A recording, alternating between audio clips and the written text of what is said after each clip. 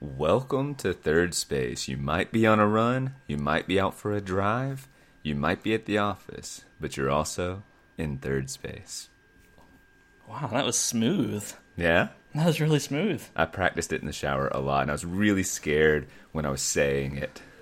Didn't know how that would come across.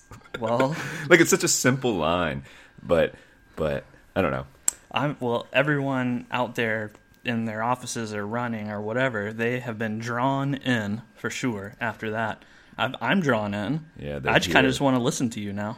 Yeah, I was doing it in my best podcast voice too.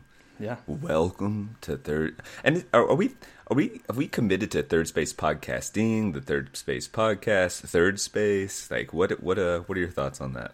Well, the name of our podcast on the channel is Third Space Podcast.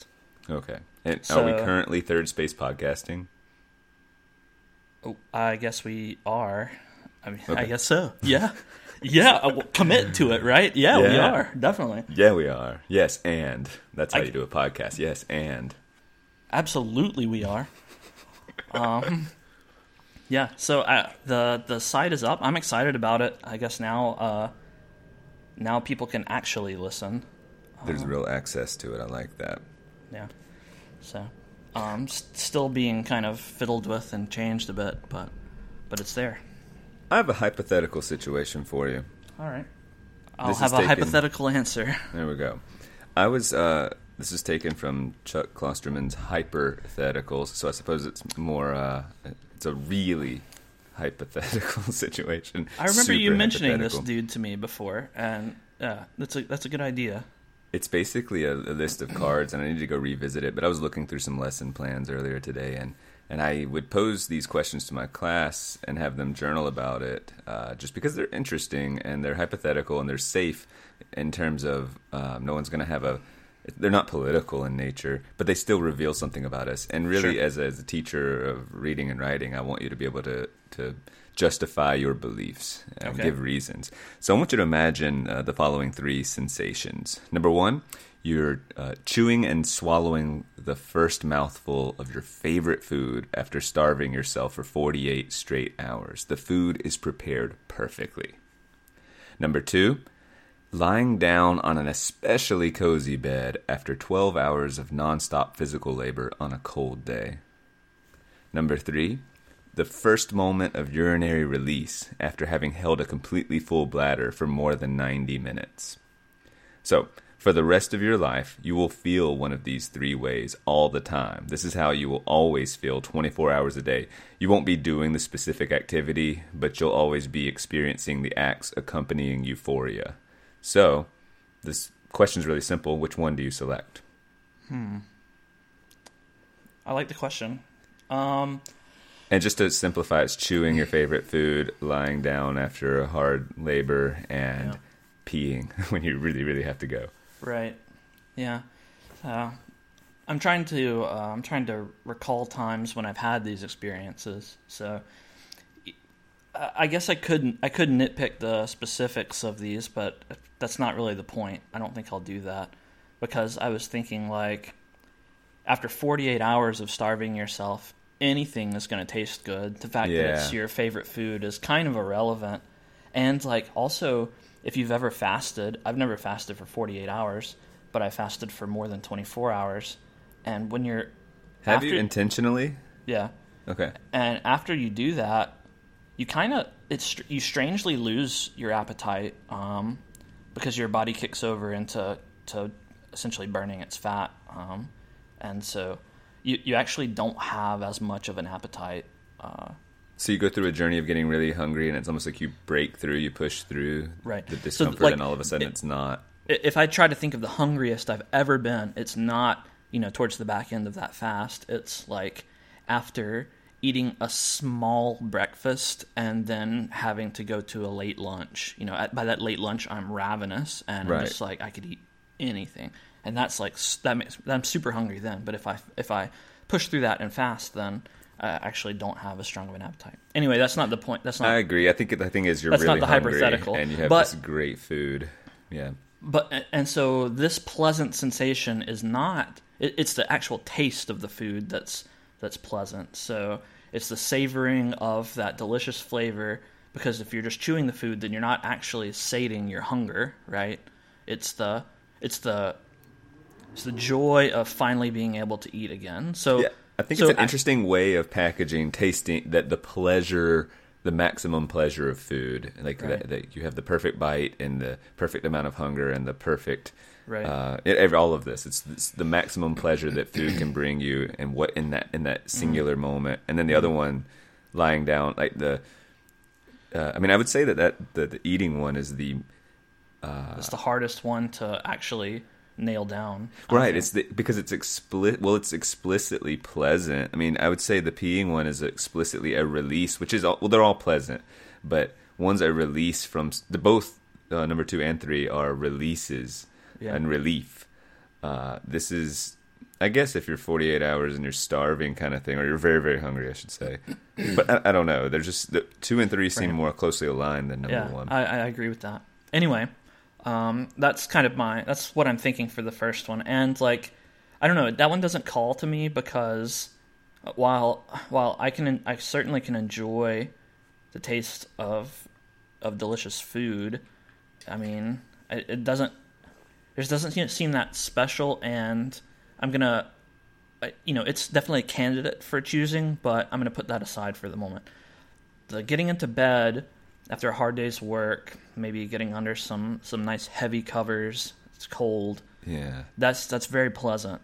But if I were to experience that sensation constantly, like, I would be a less effective human being. Like, I would be drowsy and falling asleep, and just I wouldn't want to move. I wouldn't want to actually upset that state, even though the hypothetical that you're posing says that I feel that all the time. That feeling makes me want to be stationary. Right. I'm trying to anticipate what would it feel like to be working out, or in the sort of like an excited state of mind where you're wanting to do and act, and you're feeling that way. What's the interplay there? Like, is it distracting and frustrating that you're just wanting to lay there? Well, and that's another thing. Like, when I say it would make me stationary, not just physically, it's almost a mental damper, a soothing blanket on my mind all the time, which can be very pleasant after a long day's work. But sometimes you want some energy, you want to be excitable. And if I had this feeling all the time, I wonder if it would be as easy. You know how excitable I can get. It would be much more difficult for me to, be really excitable. So I don't lean towards that one, even though when I try to think which one of these is the most pleasant, I might choose that one. I don't think I would want that sensation all the time. I think I'm going to choose the peeing feeling. I love the feeling when I pee. I pee all the time, just for this. I pee recreationally. You're a recreational peer. Yeah. I'm the best peer of all my peers. So,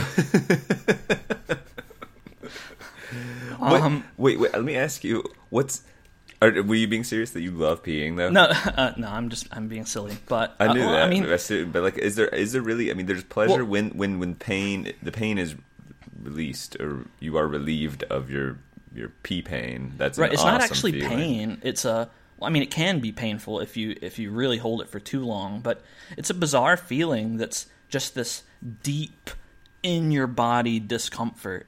I actually like. If I were writing the hypothetical, maybe it's a less pleasant topic to discuss, but when you have to poop really bad, it's way worse than when you have to pee really bad. That sensation gives you cold sweats and makes you shaky and just like almost nauseated with the feeling of that. Peeing, I've never had it quite get that bad, having to pee. Well, the act of pooping, too, is this sort of, you have to, I feel like, exercise your muscles. And if I'm not mistaken, peeing is relaxing a muscle. And right. And I'm actually hard-pressed. Maybe you, the science guy, can kind of answer this. But how many functions of our body are exercised by relaxation? Because it seems almost every other push and pull and everything we do is constricting. I don't know if that's the right word, but we're using our muscles, we're tightening. But in order for the bladder to function, it's relaxation. Is there anything else like that? When you exhale, that's relaxing your diaphragm. I mean, obviously you had to... That's a good point. You had to inhale by using your diaphragm, but when you exhale, then you're relaxing that muscle. In the same way, you have to exercise your bladder by not peeing on yourself, I suppose. You could try to make the argument that falling asleep is a relaxation of your conscious perception. I like that. It's a pleasant thought, or at least an interesting one. Yeah, I'm sure there are others too, but yeah, peeing definitely a relaxation of a muscle, and that lets it flow. So, but the sensation of peeing, especially when you had to pee really bad, it feels nice, that relief, but it's not a sensation that would put me to sleep or otherwise distract me. I think that, like some sort of superhero, I could channel that sensation for the good of humanity. You know, it's almost a neutral feeling. It's not going to deter you. I would be out walking down the sidewalk, and I would see like some ne'er-do-wells harassing an old lady, and I would be like, oh, I really feel like I'm peeing right now. Time to fix this. And I walk over and, slap them into place and fix things. Ne'er-do-wells. Some ragamuffins. When I visualize the sort of pleasure face associated with these three things, like, or even just if you go cartoonish with it, I actually feel like peeing is the most dramatic. If you taste a bite of food, I'm imagining it's actually a similar face. Someone's like maybe closing their eyes and going, and then with lying down, it's kind of an ah. But I feel like the pee like can get a little more enthusiastic, like woohoo, like I don't know, I just or even a longer and like I think that speaks to the release and experiencing that. I mean, I'm with you. If you're choosing 3, I think I'm choosing 3. Not because, but in conjunction with your choice. Right. Yes. Well, I definitely think you've given us some sound clips to chop up in any ads or anything like that. I think the lesson here, though, is that like pleasure is in some ways like contingent upon wearing off or change. Mm-hmm. Like we can't just sit there. I don't know that I would want that experience if even just given the option. Would you like this pleasurable thing to feel for the rest of your life? The answer would be nah, no thank you. I don't want any one feeling forever. That freaks me out. Yeah. And no, I tend to agree with that. And I mean, right when you asked the question, I was thinking like, well, this almost like many hypotheticals, and especially in hypotheticals, a lot of times they're just infeasible. And so it's hard to actually put yourself in that mindset and think of what you would do.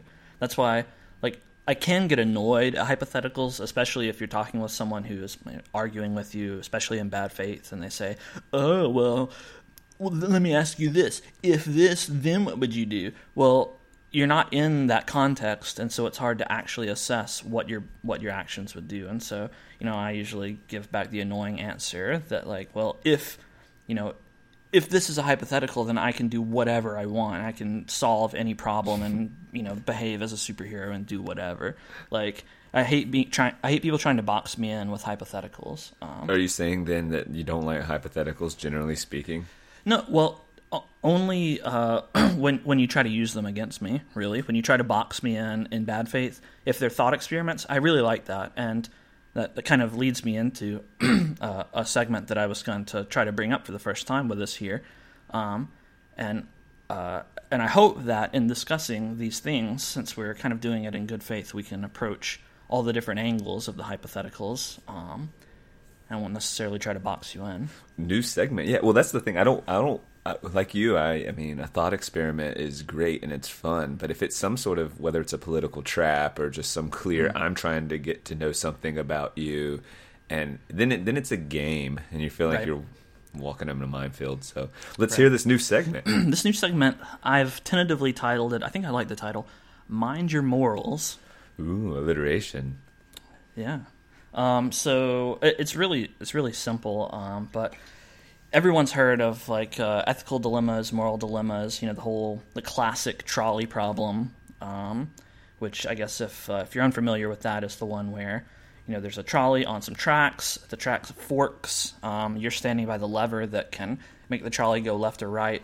On one fork of the track, there's someone tied up to the tracks. And on the right fork, there's 5 people tied up on the tracks. If you do nothing, then the trolley is going to go and run over 5 people. And if you throw the lever, then it's going to turn the other way and hit one person. What do you do? That's the moral dilemma there. And that's something we could probably talk about for a long time. But yeah, that's one of the most classic one. Yeah. It's classic, and there are lots of variations on it, replacing the people on the tracks with loved ones or criminals or whatever, an innocent baby or something like that. Yeah. All those kinds of variations, and that can get really interesting. And so along those lines, I tried to come up with a bunch of situations. Some of them are, I classify them as mild. They're not particularly, fantastic. They're not wild situations. They're more realistic. And it's just to kind of think about the morals of the situation. Maybe put yourself in the shoes of the situation, maybe not. And I have some medium ones that are a little bit, either they're more serious moral issues or they're a little bit more fantastical, and then I have spicy ones that are spicy, that are either hot button moral topics or really fantastical situations that I've devised. And so I came up with a list, and we're not going to do many, I don't think, because I think any of these could spawn a long discussion. So why don't we start off with a mild one? I like it. Just pretty simple to ease us into it. Did you make these up? Like, you just came up with them? I made up most of them, and I did a search for a few that I found and modified for my own purposes, and a few are real life issues that you hear about all the time. I'm excited. This is me doing my hands together and ready to eat, ready to consume whatever you're about to give me. All right, well, here it comes. This is mild. So you're on the way to work, and you're on the interstate. So you're approaching your exit. Your situation at work isn't too great. Things haven't been well between you and your boss. You get the feeling that you're kind of on thin ice at work. But today, you have an important presentation, and you hope that in giving the presentation, you'll earn some favor and turn things around. But on your way to work, it turns out traffic is backed up. In the right lane of the interstate, people are backed up a long way trying to get off of your exit, the one that you need to get to school. They're backed up so far, in fact, that it would take 30 minutes to sit through all of those cars, get off the exit. But the left lane is clear. So the question is, do you wait in the line of cars? Do you obey the law? Do you not be a jerk? Or do you drive in the left lane and cut in front of the cars to get off the exit and hopefully make it in time for your meeting? Right. Okay, I think I understand everything. I noticed you said obey the law. I don't think it's technically illegal. It's just culturally frowned upon, right? To kind of jump ahead in line like that. You're right. Or is it illegal? No. I think you're right. That's correct. So, yeah, I shouldn't have said that. Well, let me walk you through how I typically make any decision, and I've told you this before, but it's worth, let's just say it's something innocuous and amoral, like go picking dinner. Like, you and I want to go, you want a burger and I want pizza. I try to gauge how important, like, let's just say I kind of want pizza, but you really wanted a burger. Then I feel like most people do this. They want to I would just defer to you and get the burger. But if I'm trying to quantify quality, so trying to quantify desire. So if I could rank, it's just whatever the desire wins out, and I'll choose that one.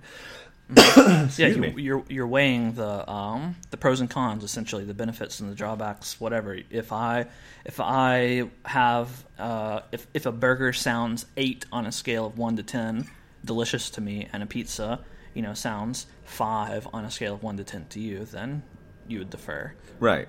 But what's difficult, or I honestly think what makes my decision making, it doesn't sound unique, it's not particularly insightful, but I genuinely try to just take in both and try to be sincere about and hold to that. And the same would be true if I was very much wanting that pizza and you just seemed like, I'd prefer a burger, man.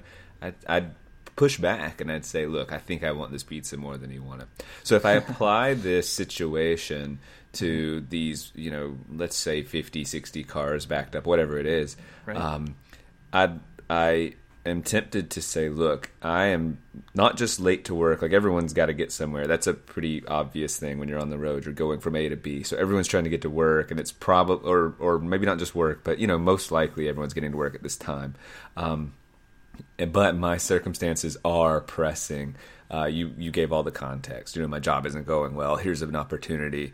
I'm going to kick myself for having left late or not prepared. I mean, I'm already feeling like I have to own this moment or this mistake, and I'm already trying to be reflective about how did I find myself in this situation. But that's not really the question. So I think I would be the jackass in this situation and be like, look, they're going to think I'm a jackass. This makes me very uncomfortable, but I'm willing to feel uncomfortable and frustrate some people because I'm one car here and I really got to get to work, and I'm not going to do this typically, and I'm going to try and use this as a life lesson when I see someone else cutting in front, that maybe they're not just a jackass, maybe they are in this similar situation. So I think, honestly, I'm gonna do it, and I'm not gonna be happy about it. This is a frustrating situation, but I don't feel like I'm violating moral principle. I think I'm more violating like a social convention, and I take social conventions and politeness and all this very seriously, but I don't take it as seriously as like the social capital or the political capital in my job. Like, that is pressing and immediate and real, and this is all stuff that will dissipate quickly. This scenario, their annoyance with me, all of that is like very temporary, whereas my job is less temporary. This has some possible serious consequences, because it sounds to me like if I'm late for this scenario or this presentation I'm going to give, that could feed feed the fire or whatever, and I don't want that. It could feed the fuel. Feed you getting fired, and feed me getting fired.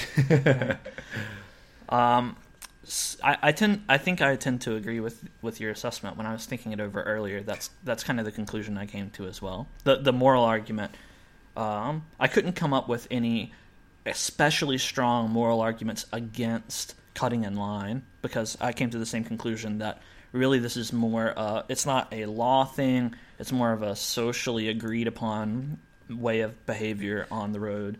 You might have to suffer someone shooting you a bird in your rearview mirror, maybe a horn honk, but like you're gonna get to work on time and hopefully keep your job. Is it injustice though? I mean, at its core, is the person who doesn't deserve to be in front is forcing their way in front. It's a mild injustice, right? Well, I think the moral argument that you would have to make against cutting in line is that you don't know the plights of all of the 50 or 60 cars in line. Every one of those 50 or 60 people could be in the same situation as you, if not worse, and just deciding to take what they see as the morally correct action of waiting in line orderly to get off the interstate. And so by cutting in line in front of them, you're implicitly saying my plight is more important than yours, yes, when really you don't know anything about them. Now the law of averages would say that sure, on average these people are not experiencing any emergencies, and this was part of my reasoning as well, is that if it were truly an emergency, a life and death sort of thing, then they would be getting over on the shoulder, or taking more extreme actions than simply cutting in line. And so I'm okay with incurring the moral wrath of some people in the interstate line, and I probably would also make that selfish decision on the interstate to preserve my job. Well, just because statistically, like you said, it's you're making the assumption that in this specific scenario, my situation's worse than the other people's, right. And you're probably right, even though you don't know. Here's a twist on the situation that makes it very clear. What if instead of a bunch of normal cars, the thing that's causing the traffic was a gigantic pileup, lots of injuries, and in the line waiting to get off are 5 or 6 ambulances, and here you come approaching the exit, and in order to cut in, you have to cut in front of ambulances with their lights on and stuff. Obviously, things would people get out of the way for the ambulances. But if that were the situation, then you would know some people that I'm cutting in front of actually, may be in life-threatening danger.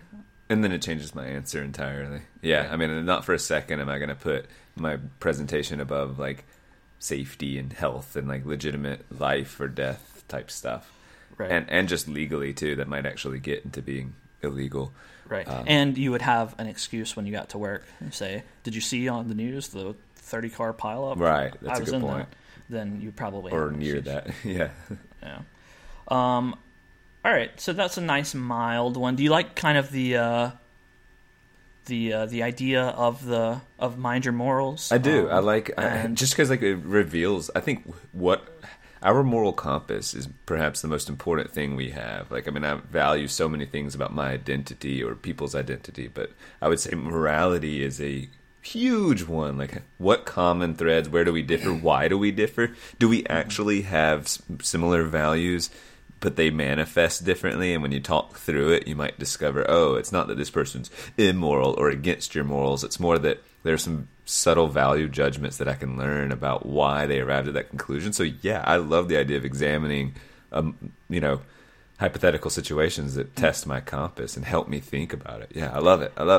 Good. I think one thing that we should do for these, even if briefly, is try to make a case, the pro moral case, and the con moral case, whatever it may be, for each of the issues, just to tease out, what's the argument for this course of action or against this course of action.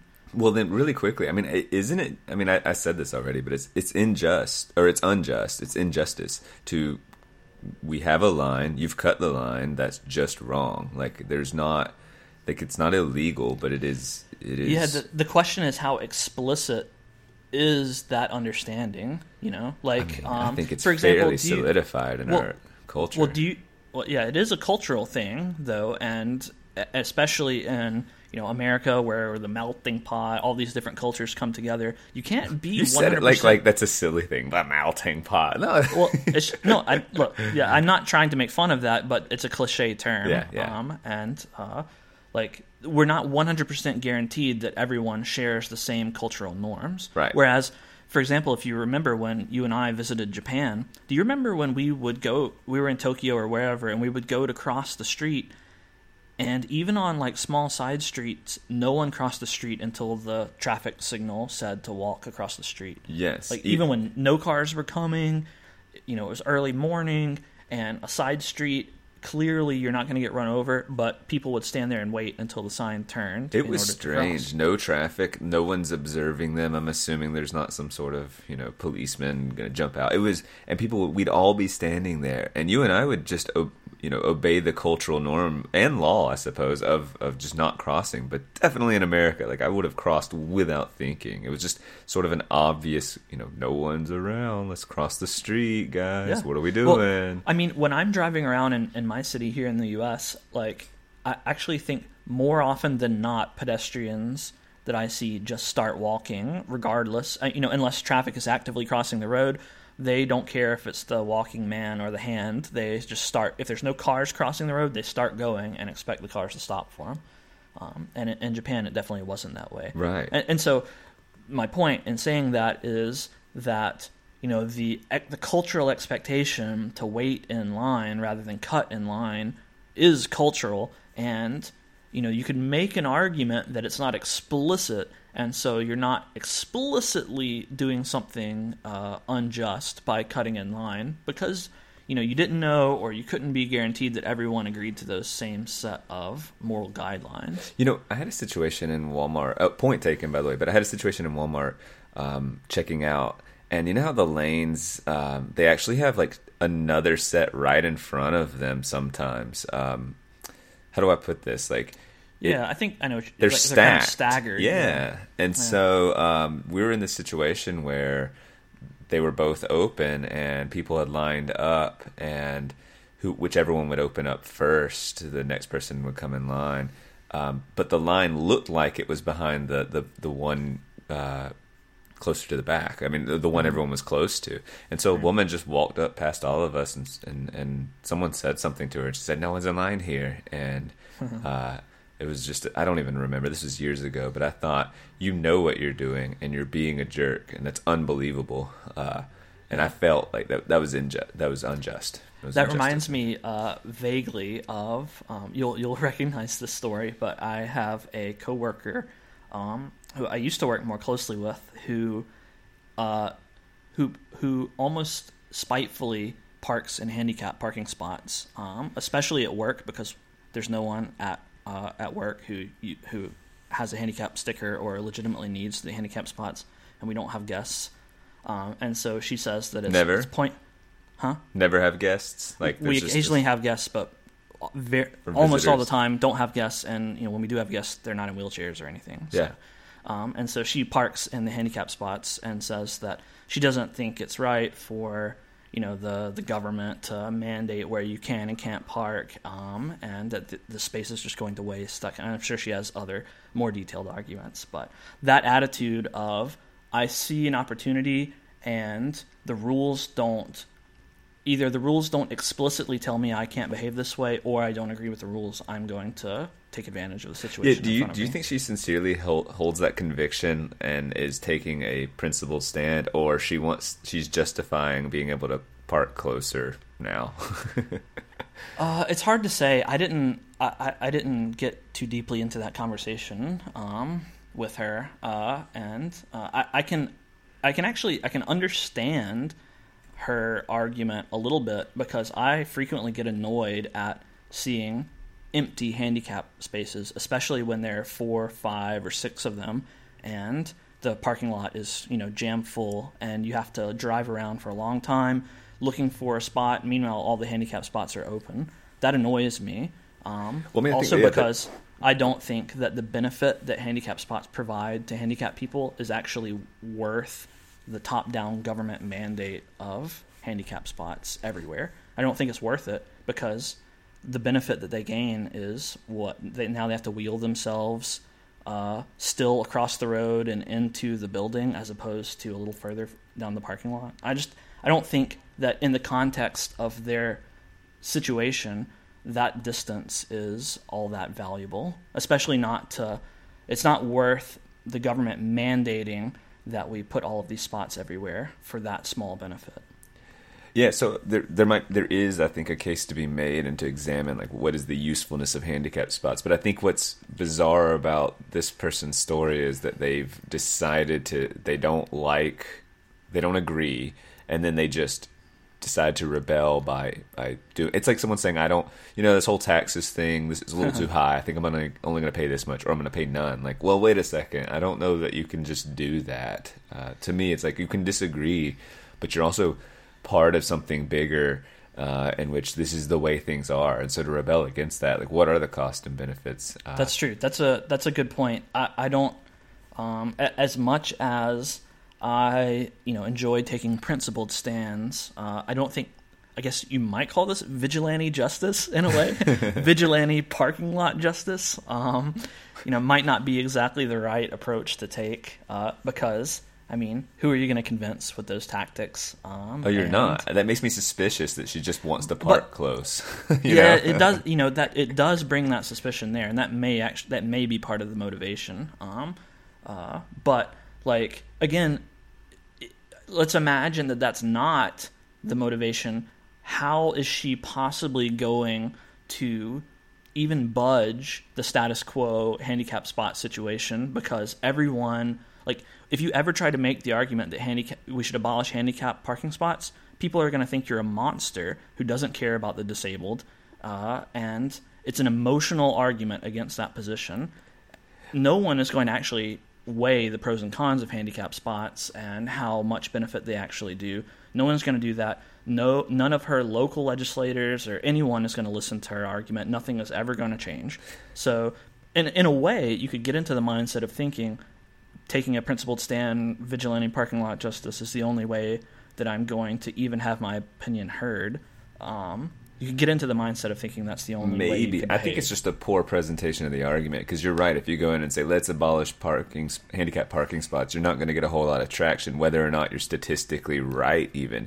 I think the thing to do is go, here's a better way to help people with handicap yes. issues. Well, that would be my argument, and in fact, I actually think it's kind of a good argument rather than appealing to the government to top-down force everyone to include handicap spots in their parking lots. Why don't you let the market decide what's the best approach for handling disabled customers? And you can imagine at a grocery store like Publix, which has really good customer service. Did you know shopping's a pleasure there? Yes, it is. Yeah. I actually, I would probably choose the feeling of shopping at Publix over the feeling of peeing, given the choice. Where peeing is a pleasure. But you can imagine a store like Publix with really good customer service, as opposed to having handicap parking spots take up, the first 3 or 4 rows of their entire parking lot. They could have, people on the little motor scooter buggy things go pick up the disabled people who are parking. Maybe there are designated spots in a different spot in the parking lot. If you park there, then someone meets you there with the cart, or maybe they just have, in the median rows of their parking lots, they have the motorized carts that they put out there all the time. You could just imagine a better solution to the problem that is more equitable, still provides a service to the disabled people without causing potential traffic problem. I mean, there are a lot of downsides to handicap parking spots that sound petty, and really this whole topic is a little petty, but they take up space, they can cause traffic problems. Parking lot coverage on the ground is a problem for environmental reasons. It causes more runoff, more deforestation. I mean, I don't know if I'm trying to be petty about it. Then people complain about parking lots. Handicap spots are parts of parking lots. And I think the more serious consequence is that it allows. So, if the government makes me put in the handicap thing and put in a handicap rail and put in all of this is the legal way to do things, it perhaps robs me from. Now I don't have to care. I did what I had to do, and I'm not going any further. I've obeyed the law instead of. Right. I'm imagining what you were saying, like almost a commercial of Publix, like serving their clientele and every people from all walks of life, and this sort of heartwarming, like look how, and then it's going to attract people. I believe people are going to go where they're treated the best, kind of thing. Yes. And so there'd be a positive public pressure to ensure that you're helping everyone. And besides, I think what your point is too is if you're in a handicapped spot, it's not rolling your wheelchair 20 feet. I mean, honestly, I'm ignorant to this, so I'm not going to claim to speak for anyone. But it's not rolling your chair 20 more feet. It's actually things like transitions from indoors to outdoors and ramps and textures. And I imagine it's a whole slew of different things like that. And really the challenge is getting in and out of vehicles anyway. Yes. That's the difficult stuff, not rolling a little bit longer. That's part of my my spontaneous case against handicap parking spots. Ramps on the sidewalk inconvenience no one. I don't even notice the ramps when they're there, and so it's an excellent thing to say, hey, we think everyone should have a ramp on their sidewalk so that people in wheelchairs can more easily get up onto the curb. It makes perfect sense. It doesn't inconvenience anyone. The handicap parking spots, however, are wasted space most of the time, and they do inconvenience people. So that's not an ideal solution to the problem. And like you say, the amount of effort that a disabled person has to spend in their journey from their home to the grocery store, where do they spend the most effort? I would almost guarantee you that it's not in the traversal of the parking lot between a parking spot and the door. Or the ramp on the sidewalk. It's not that traversal. It's, like you say, getting in and out of the vehicle, the actual navigation, navigating the curb, getting into the scooter or wheelchair or what have you. That's where the difficulty is. That's where we should be focusing our effort. But what do you think? Here's another thing that another downside that's more of a Bennett annoyance is that handicap spots, they're trendsetters for these other hangers-on of parking lot spots. Do you ever go and see the first 3 are blue for handicapped, and then there's another 2 or 3 for pregnant mothers or just mothers in general, and then there's another one for veterans, and or even another one for employee of the month or whatever. come on, like, just, it's a parking lot, just make it a free-for-all. Like, are we going to eventually have, you know, you can run this to absurdity and say, like, oh, are we going to have, like, you know, elderly parking spots? Like, here's the parking spots for our teachers and our firemen and any social group that we want to put on a pedestal. Let's just give them some parking spots.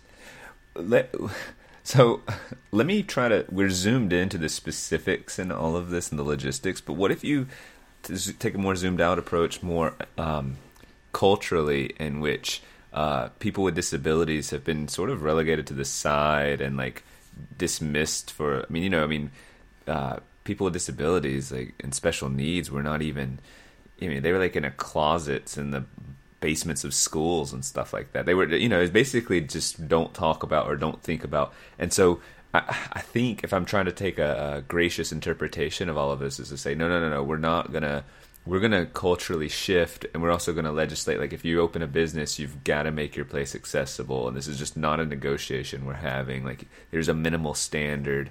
And so whether it's ramps or, whatever it is, it seems reasonable that we were not in a place culturally that, we were sort of like, either it was just more taboo or embarrassing or whatever nasty, like they weren't, people with disabilities weren't as welcome in our society. It seems like we are far more welcome, and that seems to correlate with perhaps, saying, hey, we're going to make things accessible for them too. Does that make sense? That makes perfect sense, and I certainly agree that we should treat disabled people humanely and with kindness that we would treat anyone else. But I have two observations about what you said. First, is it true that we used to view the disabled in such a negative light, like you say? I'm not sure that that's actually true. Well, I would like to study, because obviously we're just talking on the spot here, but when I took some special education courses, it was a pretty bad past in education anyway, specifically education. We didn't know what we were doing. We were just like, put them in the closet. It was bad. Yeah, sure, I can understand that for education, but what about for people in wheelchairs or with cerebral palsy or whatever?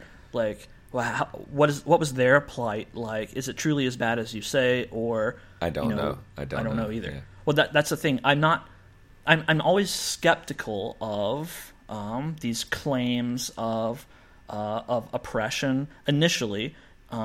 Certainly there are oppressed groups and have been, that's undeniable, but whenever you can try to get whenever you try to take on the plight of some other group in order to make a change in the present, I'm always a little bit skeptical of your motivations. Not that I'm accusing you of that, but that's only one thing. Is I would like to know more about whether that's true, if in the past we really did treat people with disabilities poorly. And I suppose that it makes sense, given that we passed legislation for these things, that there was at least some case to be made that it was necessary. So that, I'll grant. But the second point that I want to make is, you said that we need to make a cultural shift in the way we treat the disabled. My question would be, is it the government's role to control or direct culture? That's a huge question. Yeah, I would say absolutely not. That the government is not the arbiter of our cultural direction and should not be used as a cudgel to push our culture in a given direction. That would be my argument. It should be downstream from culture. Like, culturally, we feel this, and this. All right. Well, I'm not even sure. Yeah. It's just a big topic that I. Yeah. Anyway, we've deviated. Mind Your Morals has really gotten us into a moral quandary. Not even about handicapped parking spots. Let me ask you this though: what's the most sinister reason, perhaps, that like handicapped parking spots or any sort of legislation like that? When you said you start to suspect the moral or the motivations? What is the most corrupt way it could go? Like, was someone back there saying, I just can't wait to control small businesses, or what's going on possibly? that could control is a big part of it. I think kind of a classic, just expand government, like expand government. Also, I think probably the larger portion is virtue signaling.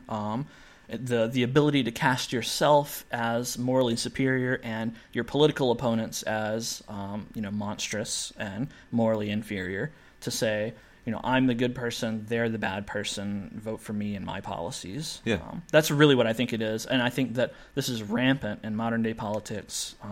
People trying to take advantage of particular groups in order to get political points. Well, it is interesting. Like, I think we should treat the handicapped better. What do my political opponent doesn't. Like, okay, that's why I say if you ever try to make the case, and this is going back to my coworker, if she ever tries to make a serious case, even through the correct channels of talking to her local government officials or whatever, that we should do away with handicap spots, should be laughed out of the building by people on all of all political stripes. She would just be laughed out because no one's going to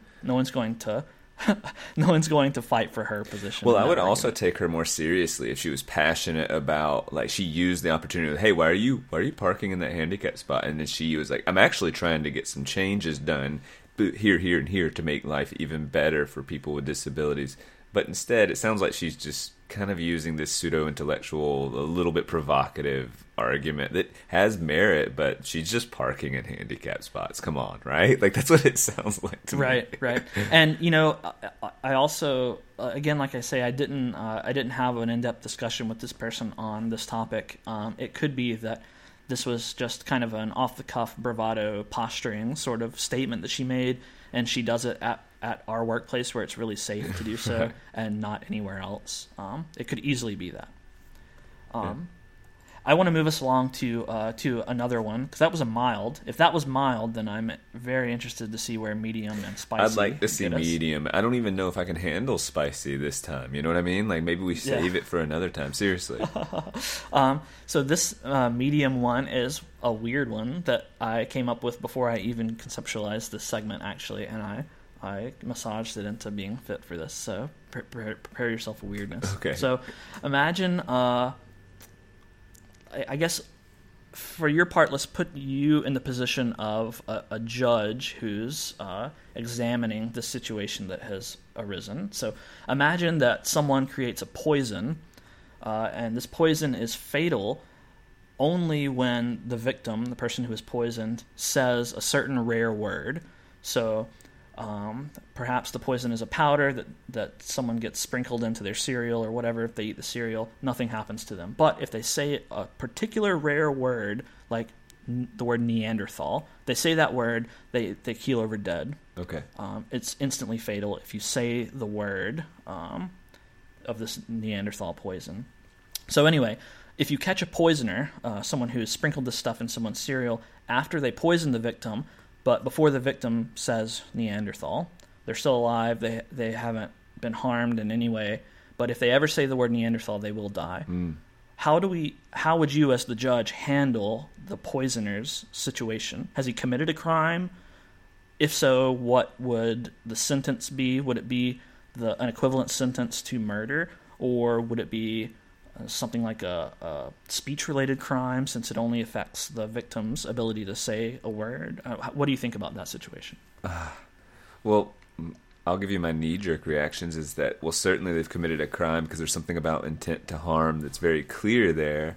I'm sure, I wish I knew more about the law, but like attempts at murder happen, or even plots to carry out a murder, or trying to hire a hitman, or all sorts of crazy things go on that the plans are foiled, and that results still in some major like jail time. So I think there's probably plenty of precedent that it is, bad and you deserve jail time. They haven't committed murder. Is the person who took the poison, are they aware now? Like, they just have to not say Neanderthal? Yes. Well, so let's examine the situation in which the poisoner doesn't disclose the word. Okay, yeah. And the victim knows they've been poisoned, but they don't know what the word is. And then let's examine the situation in which, they know it's the word Neanderthal. Well, one is they're deeply affected if you don't know what the word is.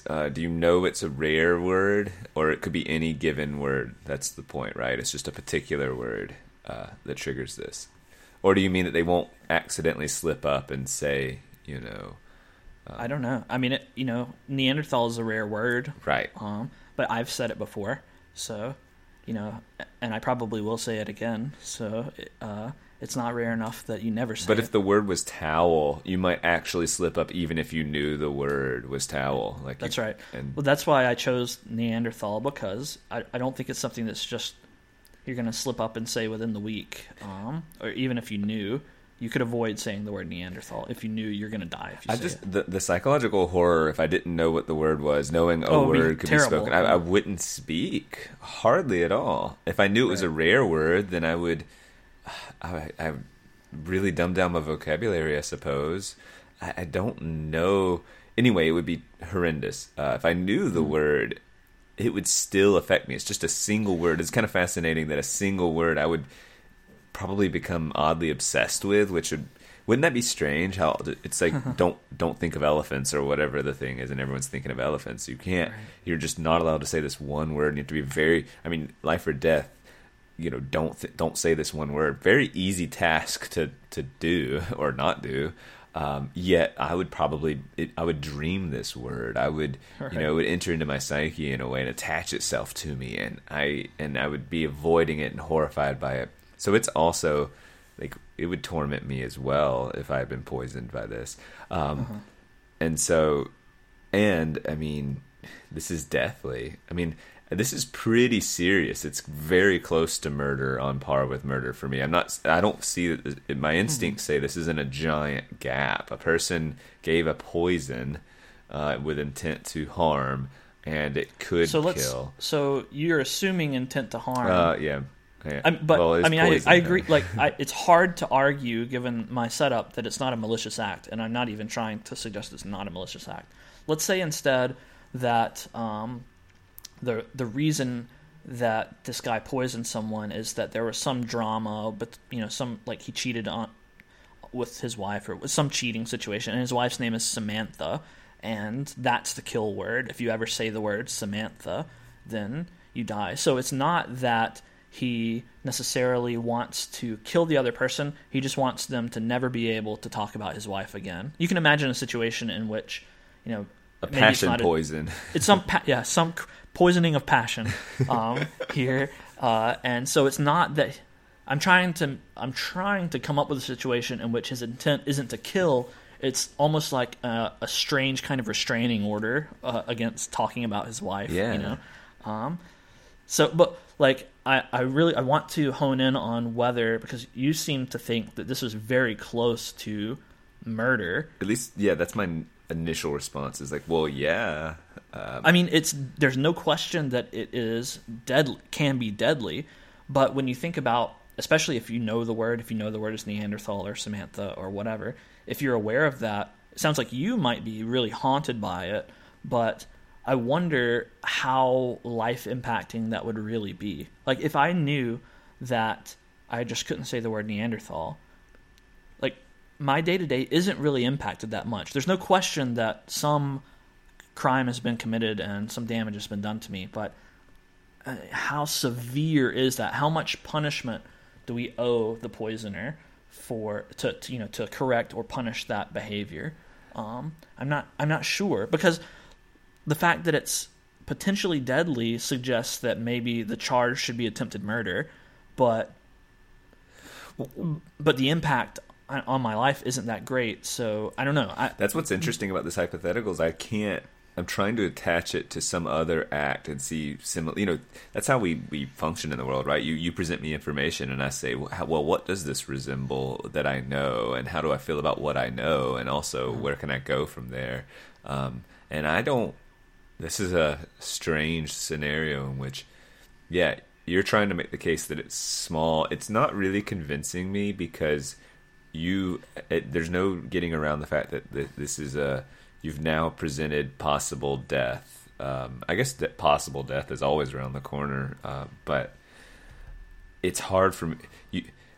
even with the construct of it's poison, and I've delivered this thing that could kill you and absolutely will kill you if you do this other thing, say a word, reasonably easy to avoid, but God, I don't know, Bennett.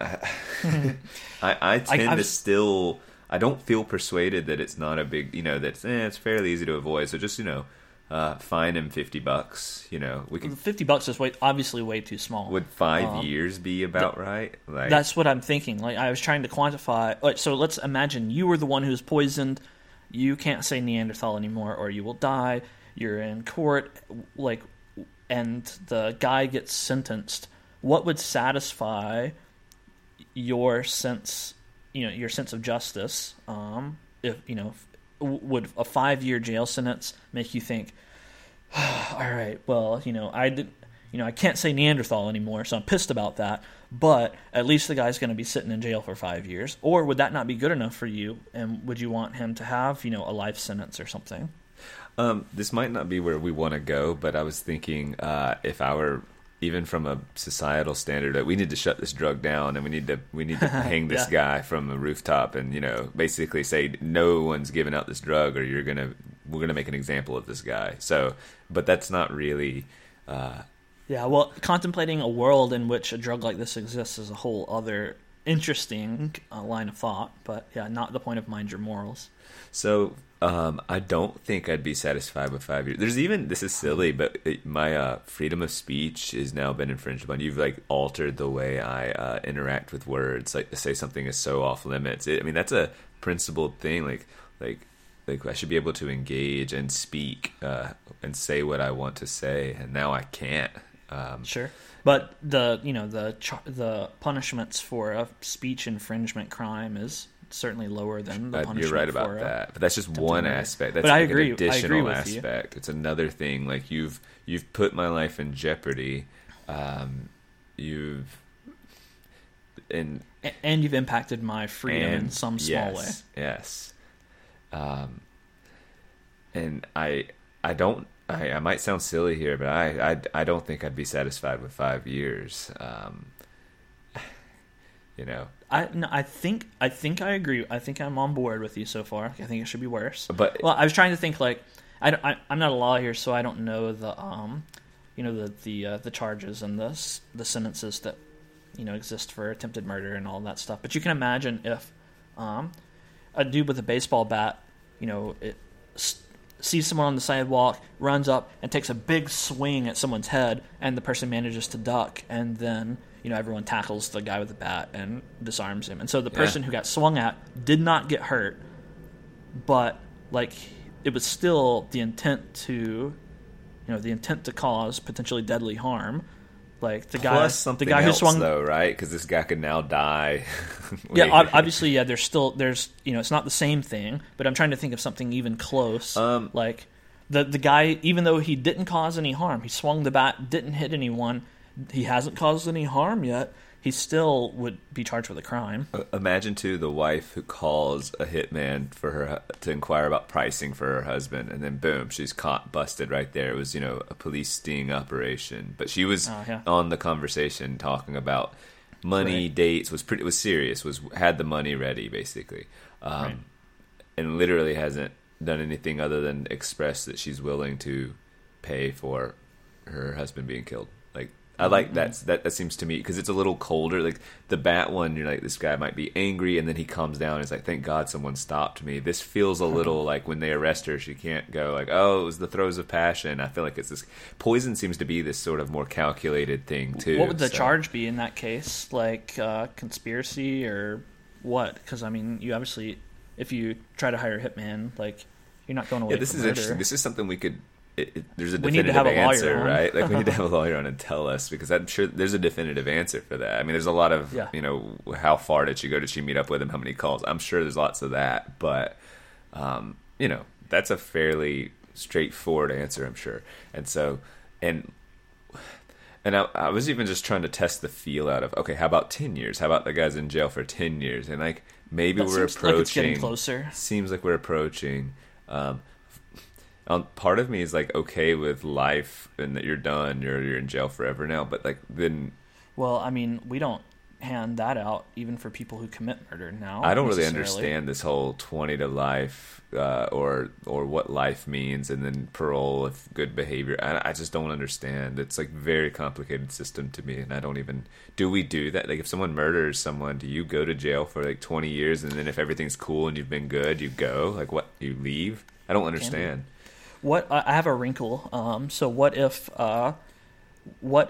the guy, you've been poisoned, you're in court, and the guy says that it takes a long time to develop this poison, but he can develop an antidote. It'll just take him 3 years to develop an antidote, and he pleads for a lowered sentence in order to develop the antidote.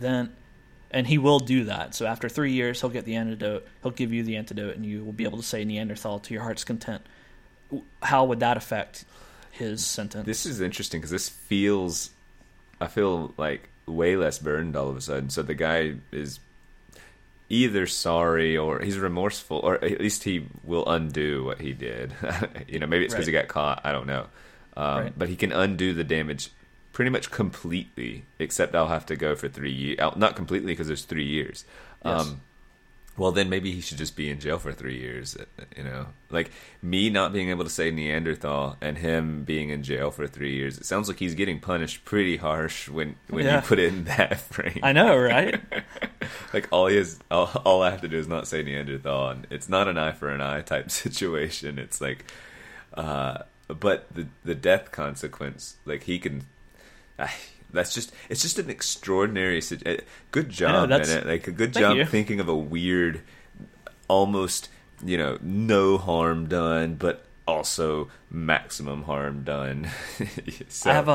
I have another one, a spicy one that I thought of this morning that I like just as much or more than that one. But I think we've gone on long enough for Mind Your Morals, so I think we'll save that. We'll save that for the next installment, but just be excited for that one. So I'm gonna force myself to give a concrete answer. With the wrinkle of the 3 years, he should be in jail for 3 years and working on the antidote or whatever.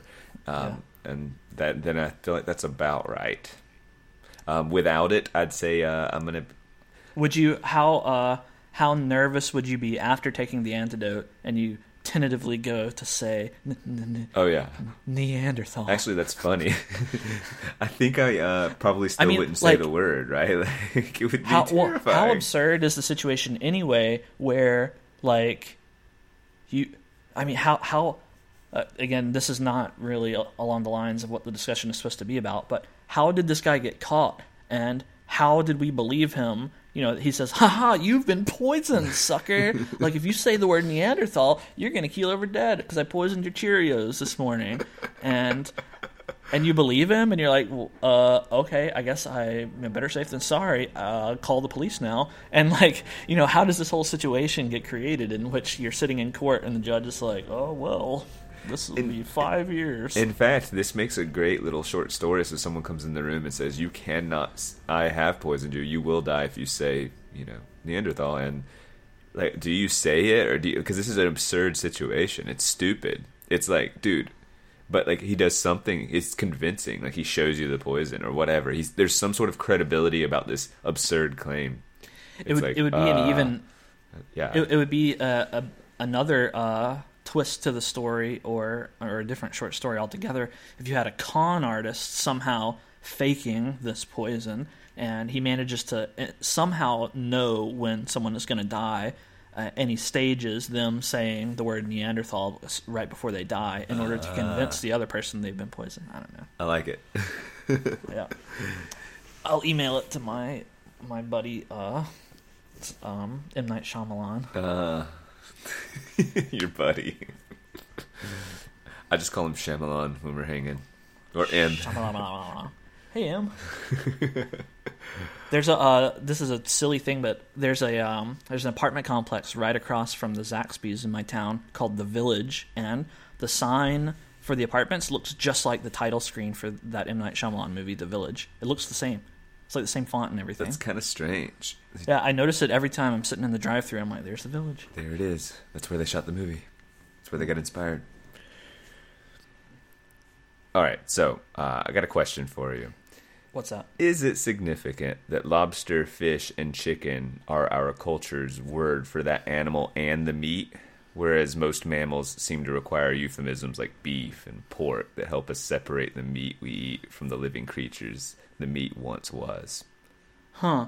So the lobster, chicken, and fish, well, generally fish. speaking, we just say salmon, but we fish. don't say like I'm eating cow. Like what? Yeah. Why? What's the distinguishing factor? Like what's going on there? Huh. Good question. I wonder if it's if that restriction is a language thing. For whatever reason, words developed in a particular way, or whether it's because we see cows as more conscious or friendly animals, then we have to de-animalize them as the word beef in order to, where we don't see chickens as being like pets. Lobsters certainly not pets, but we don't see cows as like. I was gonna go on pork though. Pigs are known for being smart, I suppose, to some degree.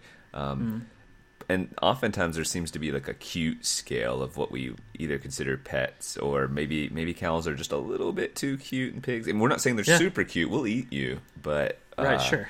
But we need to wrestle with that cuteness, because chickens they're not cute, right? Well, yeah. When you're walking through the grocery store and you see a sign that says beef, you don't. It doesn't put the image of a cow in your head necessarily. Or if it said cow, and you're like, oh, time to get some cow, then, it's just very clear what that is. I'm going to get me some cow patties.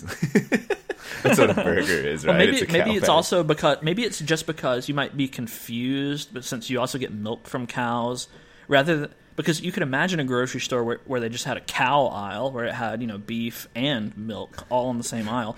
But the grocery store needed to split up those sections, so they came up with the word beef and the word milk, and so they could have two different sections. I really think there's a distancing intentionally with pork. Lobsters don't have milk, so case closed. Have you ever tried to milk a lobster? Chicken milk? Yeah. Lobsters have nipples. You can milk anything with nipples. Lobster Nipple, that would be a good band name. Did you know that lobster nipple just hit me? Lobsters used to be considered sort of just trash and gross, and people didn't want to eat them, and they fed them to prisoners. I need to go. You should read Malcolm Gladwell's piece called "Remember the Lobster," something like that. But he has to go to this lobster festival, and where is it popular? Like Maine or something like that? Where do they have a lot of lobster? Yeah, I think it's Maine lobsters. That's their main food. He went to the festival not really wanting to go, was my impression reading it, and he just writes this really. This is where I got the idea from about calling lobsters lobster and fish, but we call beef, or we call cows beef, and so anyway, his whole thing about lobsters is fascinating, and saying they might be more intelligent, or at least able to feel pain, or he just makes an interesting and unique case that has nothing to do with like writing about the Maine lobster festival. It was supposed to be this puff piece, and he wrote this really heavy piece and really critical of the whole thing. Pretty funny. Yeah, but I guess that's kind of the same idea with lamb, or at least with veal. Like, oh, give me some of that baby lamb. Yeah, like it's more. No. I'll have some veal. Baby lamb, that's terrible. I'll have veal. But we call lamb, so I just don't know why and where we draw those lines, and whether it's just more palatable, like steak. I guess there's different cuts of the meat too, so maybe it's just better to. Oh, is it truly just out of specificity, or is there something going on? Because you can eat a lobster tail, and you can eat. Well, I don't know what lobster claws and. Lobster but milk. Fish, we don't even try. Sometimes fish, like you could literally put it on a plate and it's fine. Like the whole fish. I don't. That happened. Yeah. Do you remember that happened in Japan? You ordered something and it was like the fish with its fins, and like I hated it. I couldn't take it. You gave it a shot. I was. It wasn't bad. You've had like fried catfish and stuff before, right? Fish on the bone. You know me. I'm a lazy food consumer. I want my chicken filleted. I want everything boneless, and so. I will eat wings, but that's part of my thing, is that like I don't like eating on the bone stuff. Whether it's just reminding me if I'm literally eating this leg or something, but like seeing the fish with its like mouth open and its fins were, I remember it like stood, you could stand it up, or I don't know if that's not the right way to it had its fins sticking out to the side. So it was not laying flat on the plate where it's like its eyes were I mean, its head was as if it was swimming or something, you know, and it was it was too much for me, man. The funny thing about that story is that like we were in this was like an authentic sushi place, and so there wasn't any English in there. Right. Their menus didn't have any English on them or anything, and they had we were trying to order and pointing at pictures and all of this stuff, but we were trying to ask for their recommendation. Yeah, like what's good. I was trying to ask for their recommendation for what's good, and there was a miscommunication there, and the sushi chef held up this fish by the tail and was trying to I interpreted his motioning as, "Do you like fish?" as he held up the fish, and I was like, "Yes," and I assumed that he was going to cut up that fish and make some sushi out of it, and so I was like, "Yes, give me that." And then the next thing I knew, he had like dunked it in a fryer and put it on my plate, the whole fish. The whole fish. Yeah. It did, but I mean, to his credit, it tasted good. I mean, it tasted like fried catfish, so you know, it wasn't bad. I don't mind fried catfish, so that was one of our surprises too about Japan, is that I thought we were going to get into crazy sushi I'd never heard of, or it'd be more. I guess it's almost Americanized that we do strange things with our sushi, because most of the places there, that was just, you know, pretty normal stuff or typical stuff, I'd say. They didn't get fancy with it. It was nigiri sushi everywhere we went in Japan, and we had to search pretty hard to find a place that had sushi rolls like we normally have in America. Right. In Tokyo, we had to search for a place that even served that. It was nigiri everywhere. Which makes me think we just have a misconceptualized idea of what sushi is to Japanese people. Because I was thinking it was just going to be everywhere and we're going to get crazy rolls. So. They've got it wrong, apparently. I didn't realize that Japan had sushi wrong. They have it all wrong. But I don't know, that lends weight to my case that America has the best version of everyone's food. We make the whole world mad. There you go. Ostracize everyone. But like Mexican food, like, have you ever tried authentic Mexican food? It's just not as cheesy, you know? Yeah, it's not as cheesy, and it's just, I don't know, not as good. I like cheap American-style Mexican food. That stuff is good. Same thing, like, Italian food, like, better, like, just cheesy Domino's pan pizza is the best. Domino's pizza is good. Like, people laugh at that, but Domino's pizza is like, that stuff is tasty. It's good. Well, I had this debate with Adam recently about take something that's just everywhere, like Subway or McDonald's, and it's easy. Who's Adam? Adam is a friend of mine, and you know Adam, and so I know Adam. Yeah. So Adam, I don't even care to explain he doesn't matter in this discussion really, other than he took the position that, and it's a fairly common one, that places like Subway and McDonald's are crappy. Like they're gross. But to say no one likes them, well, that's just wrong, because they're everywhere. But he would say it's not that people like them, it's just that because they're everywhere, people go to them, and it's affordable and it's approachable, and it's, you know, it's high calorie content at a very affordable price, and it's cheap. It's cheap, and at least for Subway, like, they have a variety of stuff, sandwiches, you know. I mean, I've eaten a good number of Subway sandwiches in my life. I guess I haven't eaten at Subway in probably 3 years or so, but still, like, I've eaten there a number of times. McDonald's, there's so many alternatives to McDonald's that are just as cheap and just as burgery, so I avoid McDonald's. I haven't eaten at McDonald's in close to 10 years, I'm sure. Well, this argument actually stems, we were in Miami and we went to this late night sandwich shop, and I did not want to go to the sandwich shop. We went, instead of pizza, we went to the sandwich shop, and I was kind of frustrated, and he's going, "Isn't this such a great sandwich?" And for me, sub sandwiches have a cap. Their ceiling of enjoyment is, like, I guess a 5. Like, I'll taste it and go, that is a fine sandwich, I suppose. I don't get that excited. You mean at Subway, or like even if you go to like a really nice hipster submarine? They call them submarines on their menu. Their menu is like recycled cardboard, and they have a nice font, rustic font. Might as well have been this place. They have like pictures of submarines on their walls or something. And it's like super hipster, low lighting. Even then, you wouldn't rate it more than a 5. Right. From if it's deli meats, I'm saying. Now, if we're talking about sandwiches, but not just deli meats. Oh yeah, we're talking about aged, local, like grass-fed, free range, whatever, roast cow. No, you're describing the place we went to essentially. Acknowledge my joke. Cow. Sorry, I was on to the next thought. Fair, though. That was good. So. But I was a little frustrated with him, and he was saying, "Isn't this delicious?" And I'll be honest, I mean, it was a toasted sub, man. Like that's what it was, and the range for me from crappy sub to delicious sub is almost like there's no discernment for me. And admittedly, like I don't care about it. And so I said, "Yeah, it's it's about like Subway," and I said that to frustrate him. And then he launched into like quality and how. He said they're horrible quality, and then my counter was I was just pushing his buttons and saying, if it's so bad, how is it everywhere? And then his justification was, the value and like people aren't that discerning and stuff. But I would still maintain if it's absolutely gross, because that's his position, sort of that it's gross.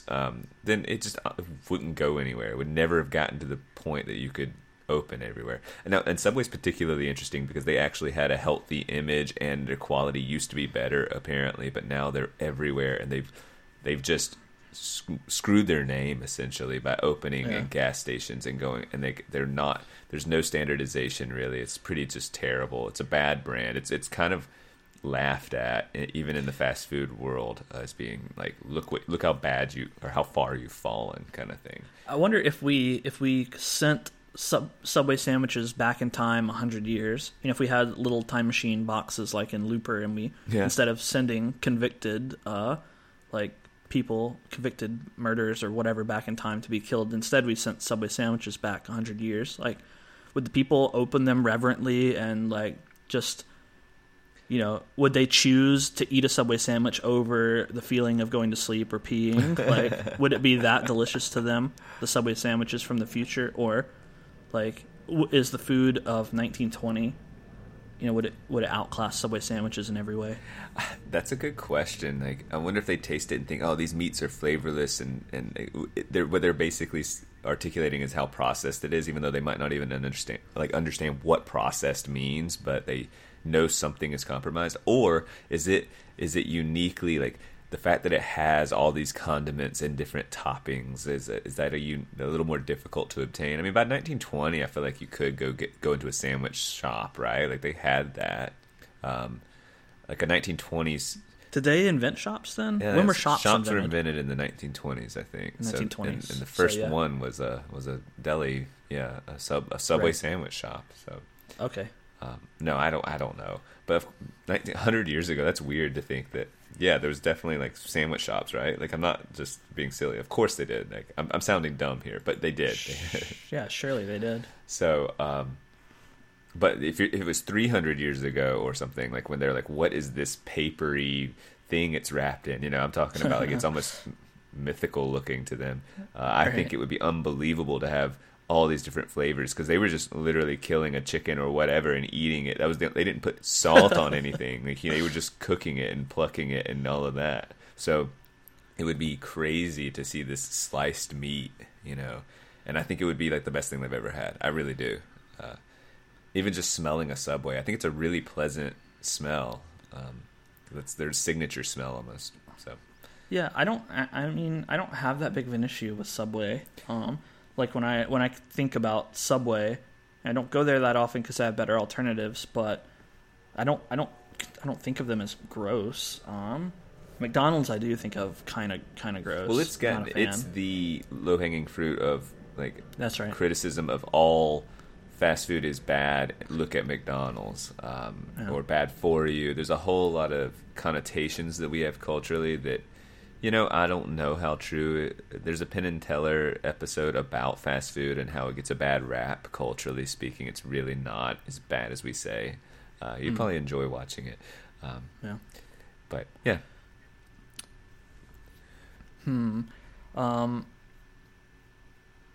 Well. Did you hear Kobe Bryant died today? Yes, I did hear that. And then immediately people were talking about how he, like, rapes and stuff, too. Oh, yeah. That I saw a little bit. I only just read that like right before we started this podcast, and was like, oh yeah, that's a basketball player. And I mean, for you to know him, it means he's like one of the he's one of my like he's time. One of like the 10 basketball players I could name, and he's one of them, along with like Michael Jordan. You don't have to do this. Wilt Chamberlain. Yeah, I obviously could do it. So you're right. Silly task for me to put myself to. I don't need to do that. Of course. No, but that hit me because, I mean, he was one of the last. I think he was drafted as an 18-year-old into the NBA. This is before you said you had to go spend a year at college, and he was on the Lakers for forever, and he was. I mean, when I was huge into watching the NBA when I was younger, and David, we would watch these games, and just Kobe was one of my heroes. I have his rookie card. Like I have his rookie card that's like, do you know, like, did you ever collect baseball or basketball or any cards, football cards, and they would grade them? They'd put them in the case, and so I have like at the time it was valued at like $100. Wow. Yeah. The stupid thought that came in my head, does his death impact that the value of that card? That's just a stupid question though. Like it's really it probably does. Yeah, but I'm more frustrated by the fact that like, well, I honestly just don't know about all the allegations. I know like he cheated on his wife and bought her a big ring. This is like all stuff I don't really know. I just kind of absorbed from. There were some accusations about basketball players, including Kobe Bryant, who generally like take advantage of women, something along those lines. And so that's what I think people are like. He died, and so everyone they're pushing that narrative. It's like, That's kind of disappointing. Wasn't one of his kids in the helicopter with him? Like, wasn't it 5 people who died in the crash? Yes, 5. No, I mean obviously it wasn't just him out piloting his helicopter. So, I mean, for people to be talking more about his, shady past, alleged or whatever, it kind of sucks. Like, it's a weird time. People die too. Cultural icon. It makes me wonder, like, what is that? Just kind of what's. I mean, look, I don't know if he just like did all these things, then either he should have been maybe in jail. I don't know, but like, it's strange to me that this cultural icon dies, and we just kind of want to jump to like, like. Blaming or just saying how gross and bad things are. I don't know. I just get really, really tired. That's all. I get tired of that too. Is it just I mean, Twitter is kind of a special little crazy world, right? Like it's almost not reality. It's almost like it's super reality. Everything is just amplified there. Like, I don't know, whenever it just seems like Twitter is a. Don't they say Twitterverse? I mean, you and I don't know. Yeah, they do say that. I don't participate on Twitter at all. So, but everything you hear from there. Again, I think it's a consequence of the shortened communication restrictions and stuff. Like and that it's a popularity contest. It just encourages you to make short, punchy, provocative statements that are. Get people to react emotionally. So. Well, and I guess my thing is I want to be clear that I don't like if he did some terrible things. I'm not trying to say we shouldn't critique the man. I guess I'm just saying, is there nothing holy anymore? Like someone dies and we're just the first. Why critique him on the day that he dies? I mean, instead of like why weren't we critiquing? If you care so much about this, why weren't you critiquing it yesterday or whenever, when the allegations came out? That's a valid question, and I mean, it's just because people are going to say good things about him, and that's what bothers me. I guess is the second like there's someone saying, "Oh, what a guy who contributed to NBA and he's whatever." I don't know, just eulogizing him essentially, and the immediate pushback of no, he's a rapist or whatever. Like that's, I mean, I don't know. If a terrible rapist dies, then okay. Well, if he was a terrible rapist, then surely he would be in jail, right? That's what I think, right? If it was some really clear, obvious. I mean, but there are also power dynamics with celebrities, and so I just don't know. I haven't gone and studied. I guess what just weighs on me is that when someone dies, and this is what I'm feeling when someone dies, it's like sadness, and then to hear someone kind of go, no, you can't be sad. In fact, he was disgusting. And like, wow, he just died, and we're talking. It does something. I don't like. it's really sad that someone died, and it's really sad to me that then we also go into an even darker place, and it's all dark and negative and terrible to me. It's like, why? Well, I think there's an additional thing to it too, is that his death was in a kind of a tragic fashion. Yes, you by know, definition, like a lot of times almost.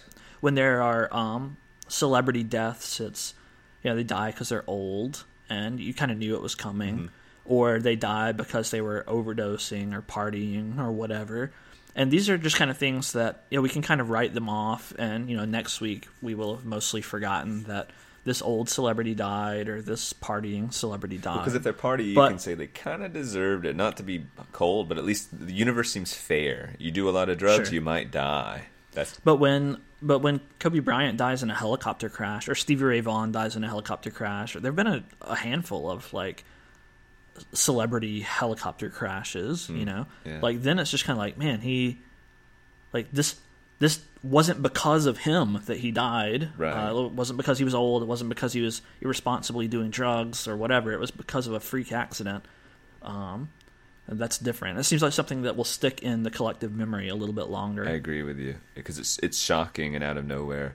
There's no build toward it. There was no mental preparation. If someone's a partier, we can kind of go, they might face something difficult. Or if they're old, they can't live forever.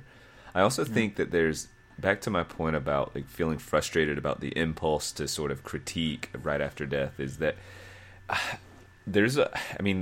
every culture deals with death differently, right? But we do some strange things. We put them in a box and put them underground. Of course we cremate and there are other options, but we have a funeral, but the whole point is, no matter what the culture is, we deal with death, and one of the ways we deal with it is doing a eulogy or remembering the fond things, or trying to focus on some positive memories, that sort of thing. And so being twisted. I react strongly to that sort of. I think that's an important cultural notion. Is it a counter-traditional sort of outcry?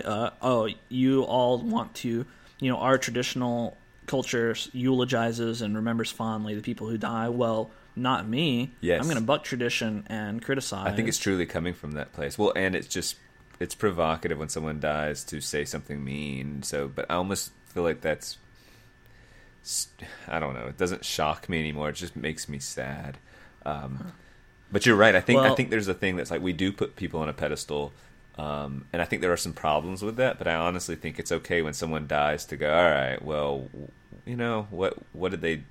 It makes sense to say, let's remember some of the good times. Now, if they're complete and utter monsters, but I just have a hard time believing he is some complete and utter monster, that they weren't... If that's the case, I just feel like it would be more clear. Right, yeah. I don't know. Speaking of sports, I'm really surprised you decided to do this podcast instead of watch the Super Bowl. Or is that tomorrow? I think it might be Super Bowl Monday weekend. And I think it might be next Monday. Is it on Monday? Super Bowl Monday? I'm going to ask Siri here, or I'm going to ask Google, and I also want to hear how it sounds on the microphone. Hey, Google, when is the Super Bowl? The 49ers will be playing the Chiefs on February 2nd at 6:30 p.m. February 2nd at 6:30 p.m. Oh, wow. Did you hear that at all? Yeah, I could hear that fine.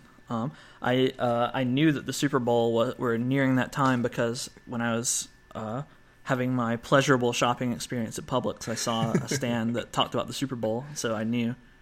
Here it comes. So that was just you saying, hey, look, I know things about culture and football. Yeah. Could you have told me who was in it? No, absolutely not. I couldn't even now. I'd forgotten what your Google Spy said to you. If it had... I caught that, by the way. If I had realized the Super Bowl were happening right now, I would be a little sad because, I want to watch it. It's one of the things we all collectively kind of do. Not everyone, obviously, but there's not that many things that everyone just kind of does. Everyone watches the Super Bowl. Do they? A lot of people do. They even talk about Super Bowl ratings up. Yes, and the toilet flushing at halftime is even a thing that you can see. Somehow that's measurable, and you can see all these flushes, and it's tough on the city. I don't even know what you're talking about. I don't know, something about this is all. It sounds kind of made up, but I've heard that the it's tough on the pipes and it's tough on the whole like city, like in New York and major cities. Everyone goes to the bathroom during halftime. Yeah, because that's a general thing. People go pee during halftime or use the restroom. Halftime is long in the Super Bowl. Well, right, but you can see in this like sort of window, like wow, look at the number of, I don't know, they're not counting flushes, I guess, but like the water consumed is level. Like wild in this very like 45-minute span. It's like this incredible thing to see, and that's a neat idea. It's because of the Super Bowl that this is happening. Yeah, that's kind of neat. It's kind of a neat idea. Yeah, I mean, I'd need to go look into that, but that's just what I remember hearing and going, huh, like the ultimate like flush. Everyone. I like this idea of everyone in America ultimate flushing at the Super Bowl. Ultimate flush. Yeah, I wasn't even trying to build toward that, but I like it. Welp. That's a good way to wrap it up. I think it is. See you next time. Whoop.